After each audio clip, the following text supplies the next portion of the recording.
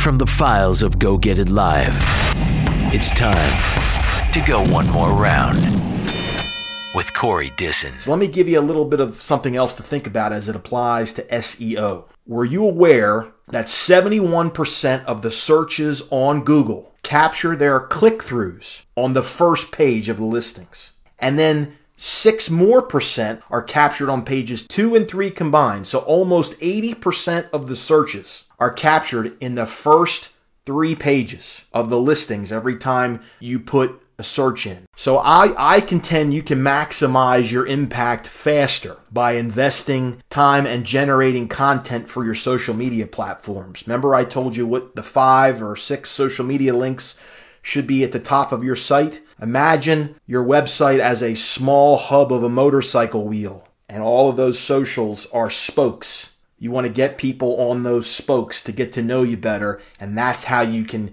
build a following from your website. One more round with Corey Disson. There are things you can do for low to no money to direct attention to your website. Number 1, make sure your website URL is properly embedded on all of your social media profiles. Number 2, make sure you have a hyperlink to your website in your email signature so people can click right from your email signature, boom, right to your website. Number 3, this is a big one that is skipped all the time. In your social media direct messages, include your hyperlink. You can send a little quick message, hey, thanks for listening to my demo, Corey, www.coreydisson.com. Number 4, you could send out an email to your clients if you're going to refresh your site or if you have a new site built or if you haven't done this before and saying, hey, check out my website. And last but not least, if you're going to be advertising your website, put it in your social media feed. Take little screenshots of your website and recycle it as content on your social. Hi, my name is John Grimes, and let's go get it.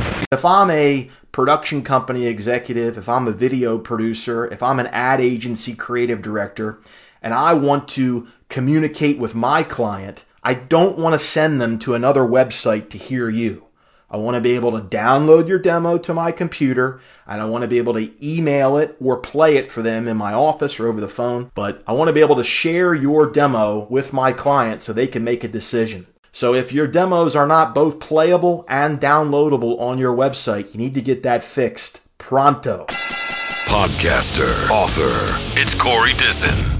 Go get it. Some folks are a little iffy about publishing their actual email address on their website, and that's fine. I get that. You don't necessarily have to do that, but you can have a link that says click here to send an email, or email with a hyperlink that'll automatically open up an email program, or a contact form that you can get someone to quickly get to. That should be right at the top. Contact, email, boom. You don't want to lose a potential customer because they can't figure out how to contact you.